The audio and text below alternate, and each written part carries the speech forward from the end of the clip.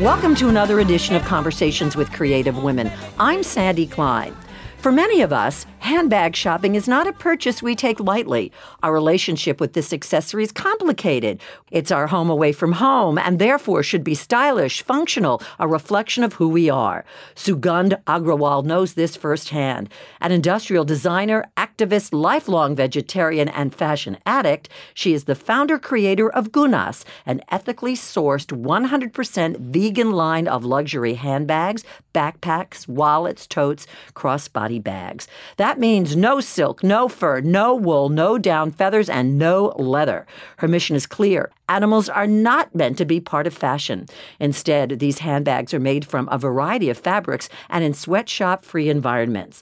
Launched in 2010, Gunas bridges the gap between high style and ethically produced fashion. Some background.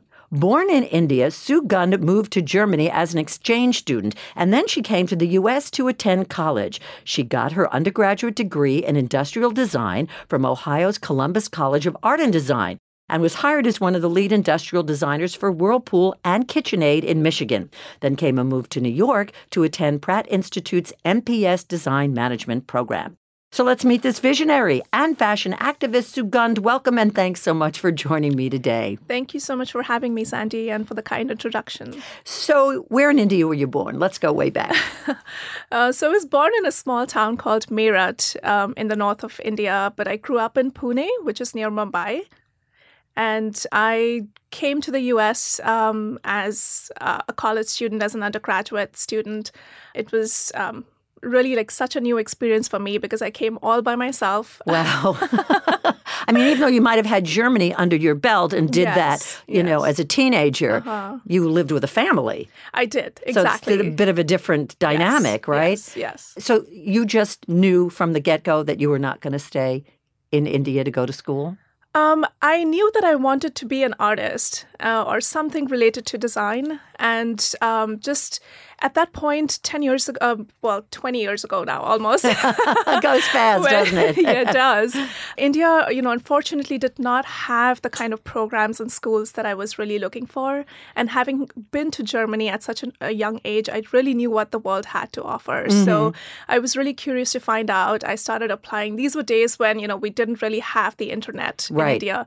We still sat down with those thousands of books of pages, browsing through college lists and applying individually. And catalogs. And catalogs. Mm-hmm. And, so it was a really new experience for me. My dad was so apprehensive to send me, alone because we didn't really have any family here. We had a few distant relatives, but not Were you as apprehensive as he was, or you were just going to go and it was just going to be fine? I think that's really a part of my personality. I don't calculate risk a lot. Or you don't intimidate easily? I don't. Mm-hmm. I just dive into it and I take things one step at a time. And I think that's where I get my courage from for even being an entrepreneur. Mm-hmm. So yeah, I just, packed my bags and my dad said that, hey, if you get scholarship, that's the only way I'm sending you. And you did, obviously. And I did. I did get 50% in my undergraduate program, which was undeniably awesome, and my dad could not stop me. Well, I have to interject here Sure. and ask what it must have been like to go to Columbus, Ohio. And the reason I am doing that is I went to Ohio University for my freshman year, and being from the New York, New Jersey area, it was really a very hard adjustment for me, and I didn't stay. So I can't imagine what that must have been like for you, culture shock. Oh, yes, it was definitely a big culture shock because nobody on campus had even heard of a vegetarian diet at that point. Right, okay. And, I was probably the only Indian person on campus. It was a really small, specialized school. But I think for me, the shock was not as much because I hadn't been to New York yet or, some of the bigger cities in the U.S. So it was very gradual. Right. But what was that like for you to know no one? It was really tough. It was really, really tough in the beginning. But, I think I was so focused on just my goals as a student. And I kept myself really busy. I was working on campus at the president office. I was also working as an RA for the rest of the 3 years in college. So you juggled a lot of balls in the air, huh? Oh, yes. I was known for having too much on my plate all the time. So, But where did the design come from? Was that something in your DNA as you were growing up that you knew that you had this artistic bent? Absolutely. I was an artist growing up. I always wanted to be a fine artist or a child psychologist, actually. Okay. And then when I came to CCAD in Ohio, I was introduced to industrial design, which was actually one of the toughest majors in a design program. And what fascinated me was that it really combined my love for economics and psychology and, just human behavior and art and design all into one. And I was told that, it's really, really tough and a lot of people drop out. And there are not a lot of females in that field, and right? Not a lot of females in that field. And I just took that as a challenge. And in my final year, I did win an Industrial Design Society of America award for being the best student designer in the district. So it was really exciting. I think I love challenges and I love seeing myself evolve as a designer as well. Now, did you go back and forth in your time in Ohio, back and forth to India? I did, actually. I did go once a year. I would during the summer. During the summer. Yes. So shortly after graduating, you got a job. I did. I actually got a job way before I graduated. So you were in demand, huh? I'd like to think so. All right. So I did get hired by Bosch and Siemens Home Appliances, and they're down in North Carolina, which I think, for me, that was a shock from Ohio. Right. Okay. Ohio itself was so, I felt lonely there. But, North Carolina was really in the middle of nowhere. So from there, I moved to Michigan. I got the opportunity with Whirlpool. And then I just happened to meet my cousin who lives in the city here in New York. And I was like, okay, I found home. I have to come here. I have to come here. Coming here, did you mean I'm going to come here to work? Or was the next step for you going to Pratt to get a graduate degree? I wasn't sure if I wanted to work. I just knew that I had to get a master's eventually at some point. So after gaining a few years of experience, I just applied for the MPS program, which was a weekend program. So that that you could combine both. Right, yes. So that gave me the flexibility of doing a lot of freelance work during the week and just getting my toes wet into different kinds of fields and different kinds of design disciplines to see what I really liked. So it wasn't difficult for you to marry your professional academic life with a personal life? Oh, not at all, actually. I think New York was really easy for me to adjust to. Having grown up in India, you are surrounded by so many people all the time. And I think I really missed that. So coming to New York was just so very natural for me, very natural. And I loved the hustle bustle and I loved just meeting so many different kinds of people. And that also ties into my background as an exchange student in Germany, where I met a lot of people. It was a cultural exchange program. I do have a desire and love for meeting people of different backgrounds. So you have a little wanderlust then, or yes, more than I a little. You get a degree from Pratt. Did you start to give birth to your own company when you graduated? I actually didn't get another job. I mean, I didn't even apply for one because while I was doing my master's, and it was all about sustainability.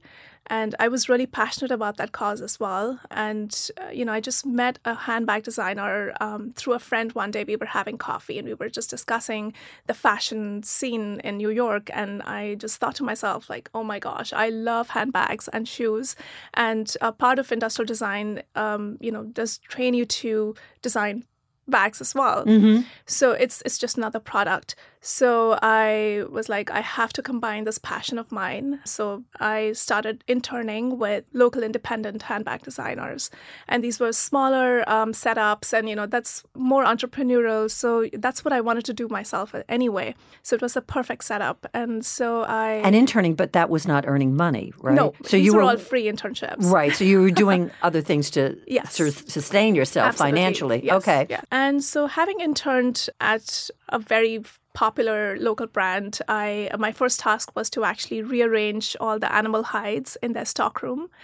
And when I went in there, I'd never seen a full-fledged animal hide before in my life. Well, why would anyone have, exactly, right? Exactly. So when I saw an entire silhouette of, a crocodile laying in front of me and a snake and alligator and cow and calf and, all these animals. I was just so much in shock. And I just sat there thinking, oh my gosh, I'm vegetarian. And I don't even make that connection between my bags and my shoes and where they come from, right. Because we're so bombarded by marketing and just, all these beautiful ads of people that make leather look so luxurious. And, I just went back home and I sat in my room and I was like, okay, I love bags, but there has to be a way to make this without animals.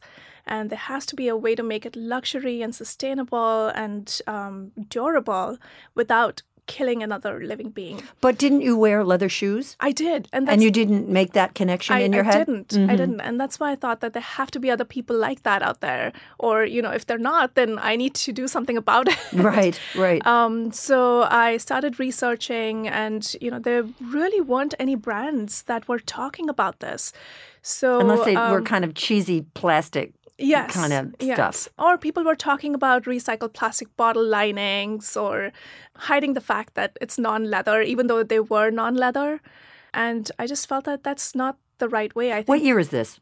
This was 2009. Okay, so a year before. Okay. Yes. So this is cooking in your brain. Exactly. So it just everything was gradually taking shape. So I spoke to a couple of my classmates in Pratt, and they were material experts who worked in the upholstery industry. And, they really were, responsible for laying the seeds and foundation of, my material expertise.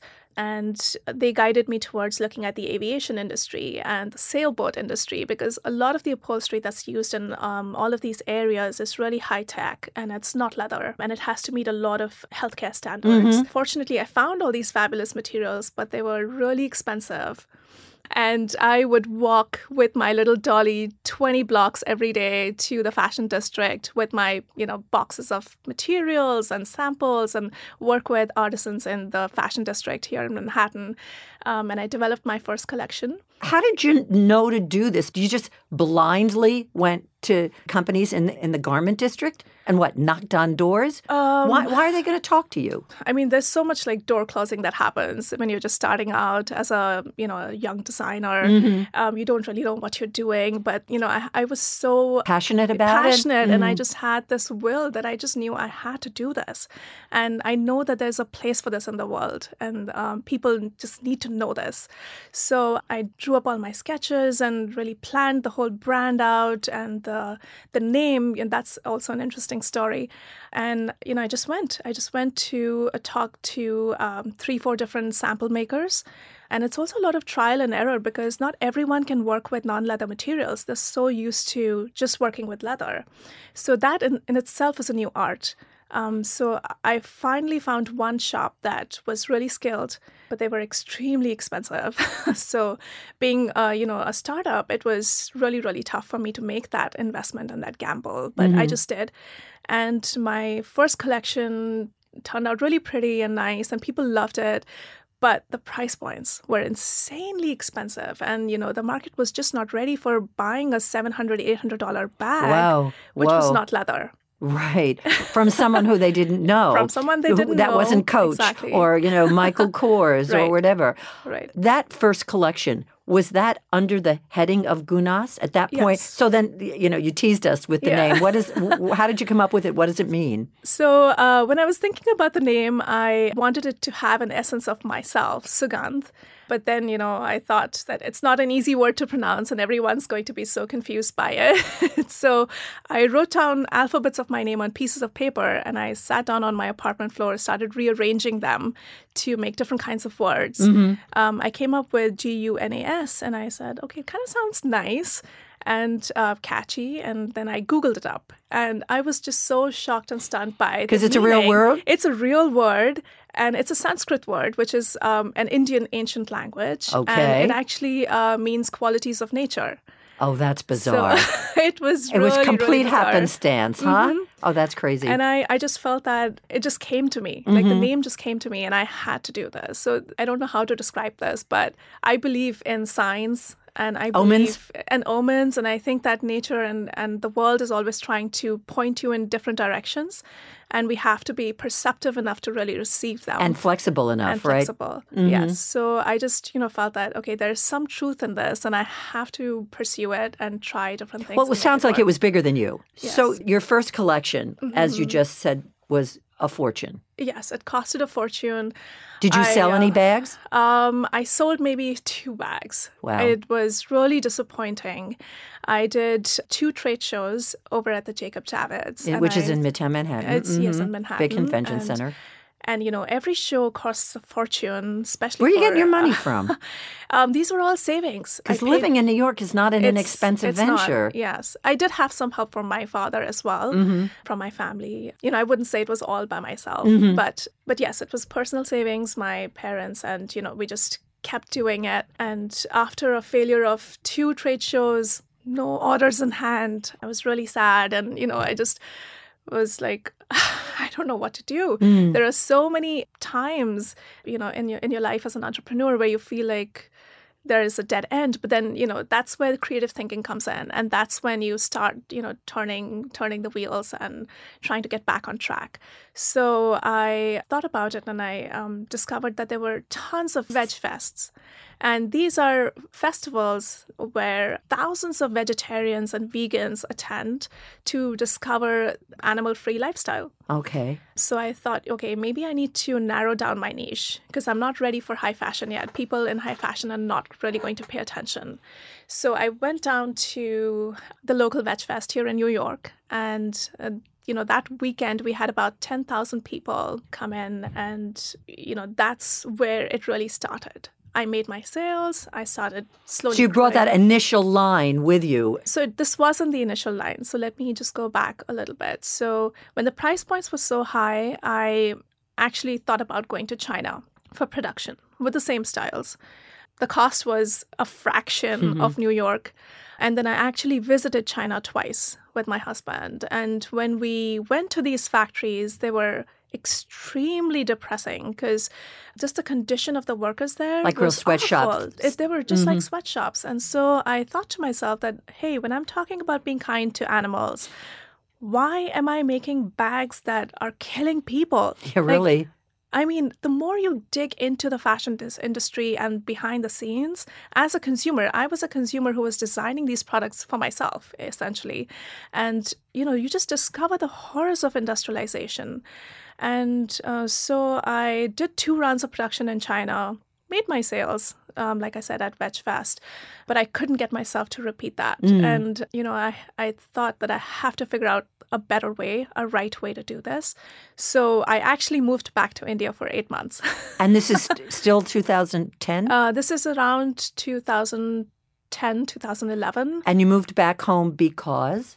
Because I wanted to start my own artisan studio. And really, so I converted my parents' garage into a studio, bought some machines, hired 3 or 4 local artisans, started training them on quality and production. They knew the basics of making handbags, but just not the international qualities expectations. So I was training them. And right around then, the Bangladesh tragedy happened where the building collapsed and thousands of workers died. Right, So the whole fashion industry was waking up to the ethics of fashion.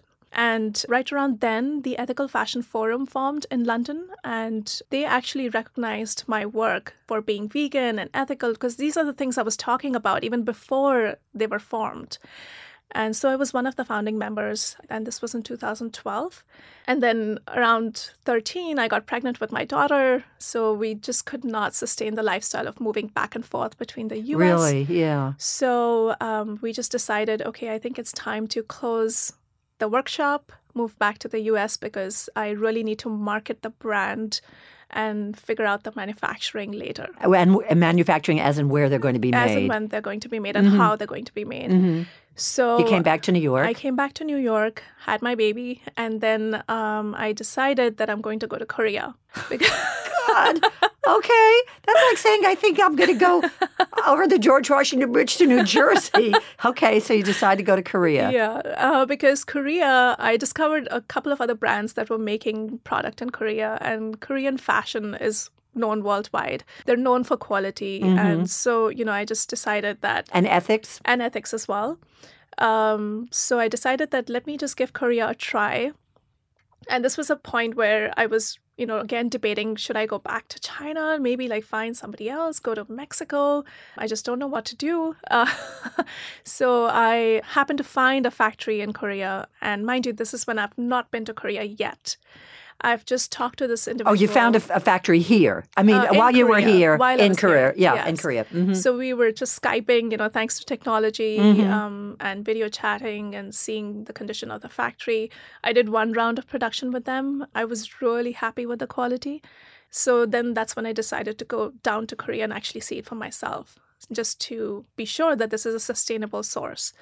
I went down and I was pleasantly surprised because these were a group of 6 families that worked together. So one family would do the cutting, the other one was doing the pasting, another one was doing the sewing, and then the last one's doing the finishing. What were they working on before you came? All handbags. They're just handbags. Handbags, and but they were doing for domestic market. And all natural products?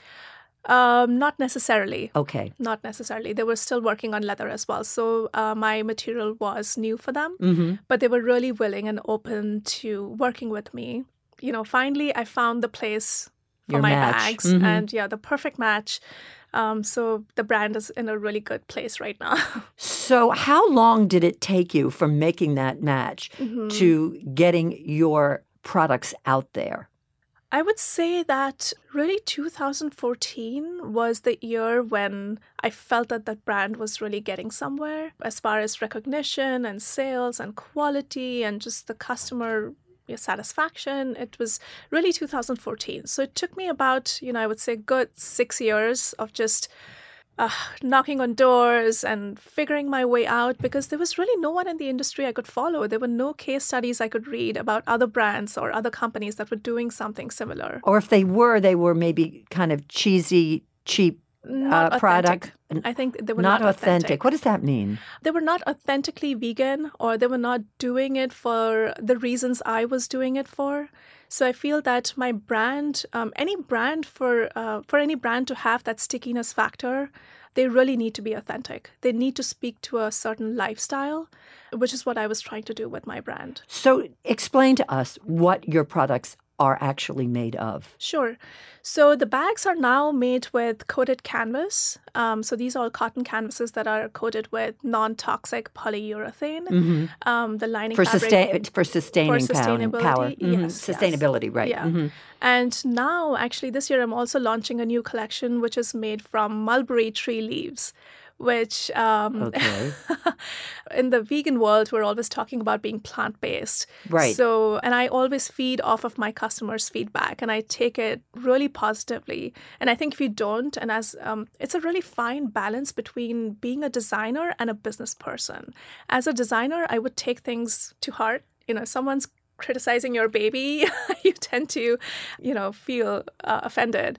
But then as a business owner, you really have to have a level head and, and a critical eye. A critical eye for yourself. Otherwise, you're not going to succeed. So I had a lot of people say, well, first they were really happy that I was doing something vegan. Then the critics amongst them, rose up and said, hey, but it's plastic. Wait a minute.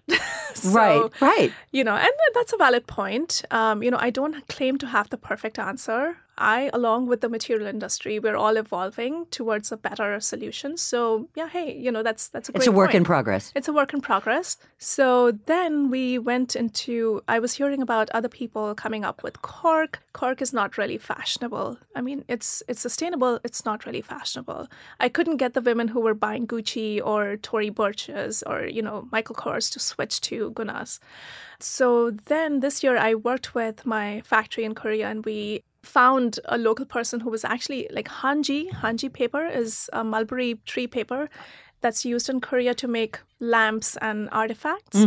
And you can print it with any texture. So we figured out a way to actually make it look like leather. And it's beautiful. It's sustainable and it's durable. I'm hoping and I'm keeping my fingers crossed that this will take off. That will take off. Yes. I have to ask you on maybe a very personal level, when you went to Korea and you made this match, where did your money come from? It was all just bootstrapping from Gunas. Like whatever I make, I just put it back into the company and I take a really small paycheck out of it. Yeah, but how did you have that money to hire the factory workers? Well, they're not solely working for me. They're working on other projects No, as well. I understand, but you have to pay them. Yeah, of course. Was money difficult for you? I'm asking you this as sort of an entrepreneur. Did you get to have investors, or this was all came out of Sugandh's pockets? This is all me. So when I started, I just started with the savings. And, in 2011, where I did the studio thing in India and I closed it down, I was actually at the verge of maybe rethinking and closing down the company. But then once I started working with Korea, the quality was great. And that's when the sales really started trickling in for the company. That's when I started making the real money. Gotcha. And, that's what helped me increase the style offerings as well. So I just had a couple of styles initially, and then I was able to give the factory more styles. And then, that's how the brand has just grown. So we don't have investors yet. We're definitely looking for the right partners because I think that I've done whatever I can on my own as a small business and a single-owned person. Right. And I think the message and the brand that I've built, I really think it's ready to explode. It's ready to... You're on the edge here. Yes, I'm on the edge here, and I just need to find the right partners to collaborate with and take this to the next level. And when did the other products come? I mean, you started with handbags, but as I mentioned, it's wallets and backpacks and totes. That was just a natural progression for you to include other products in addition to handbags? Yes, the wallets, actually, I added those because of the price points. So, my bags range anywhere from $150 to $300. So just to have an entry point for people to own a piece of Gunas, which is not $150, maybe the wallet's like $125 or $100. So that's why I introduced wallets. And, that seemed to be a good idea. And then I also did shoes last year, actually. Shoes? Yeah, we did shoes too. So really tiny collection, just flats, 3 styles, that's it. But, girls were really happy. They wanted to wear Gunas shoes, and they're really happy with the quality, the fit, and the materials. And I mean, I wear the shoes myself every day too, so. So how do people find you? Are you sold in stores? Or? I am sold in specialty boutiques around the world. We have about 20, 25 boutiques that hold Gunas bags. And otherwise, it's just our online store. It's really easy to just find us. Even if you type in vegan bags, we kind of come up on the first page. But your website is? Gunasthebrand.com. Gunasthebrand.com. Yes. And you're obviously your own spokesperson and ambassador. I do a lot of interviews. I've been featured in college textbooks. Is that your audience, millennials? Yes, I would like to say that. Would you like me to buy your bag? Of course. Of course. I wouldn't just say that millennials are the only ones. I think that even people in their 50s or, 40s, 60s, they have that power to make that change and that switch as well. So why not? Why am I just narrowing it down to the millennials? And even if you see the photography and just the website, or even we have a page for just our Gunas girls, that's our hashtag. I have authors that have written vegan books that are in their 60s who love my bags. And, so... A lot of word of mouth then, huh? Yes, a lot of word of mouth, a lot of user reviews, and people just, telling their families about them or their friends, influencers that are really big in the vegetarian and the health community. What's your feeling about where you were, where you are, and where you're going? I think personally, I'm still waiting to be surprised. So this was there is a pun for this. This was all a natural act for you. Somehow in my gut, I just knew it. This has to go somewhere. And I'm supposed to take it somewhere. The more I get into this field and the more I learn about animal cruelty or just, animal husbandry and all these things, I just feel that I'm just like an agent to make this change or to, bring about this realization. This whole thing is so much bigger than me, and I don't take credit for it at all. I think my entire life has just been a training in progress. For this. A work in progress. A work in progress for this. Everything I've done, just one fine day I got up and I said, you know what, Mom, I think I'm going to apply to American schools. And, I had just one cousin in my family who had been, who was studying here. And, I think I shock my parents every time I say something. Well, they must be used to this by now. Yeah, I think they are. I think they're and they they're see the so fruits used of your to labor. Everything Yeah. that a lot of times they're not even surprised or, and I'm like, where's the reaction? I just won an award. Where's the reaction? And they're like, oh, it's you.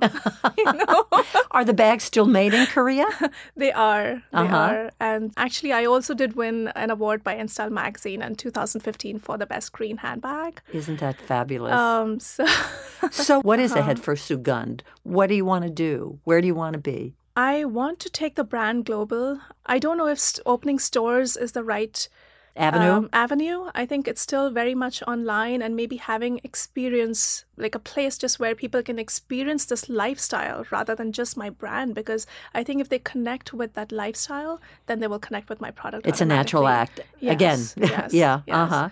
So I think for me, it's just, reaching out to more people and creating that awareness and expanding to clothing, expanding more into shoes, expanding to belts and outerwear. And, there's just so many product categories, if you think about it, where we use animals. Mm-hmm. I would love to make this into a whole lifestyle brand. So even housewares. And furniture. And furniture, yes. Mm-hmm. Yeah. Is Gunas, forgetting where the products are made, is it just you? Oh, gosh, yes. Oh, good Lord. It's me, and I work with a couple of freelancers. I have a part-time assistant that works from home. So, I just work out of my home office. And you do a lot of traveling, I would assume, right? A lot of traveling. And yes, I do wear a lot of hats. I am the designer.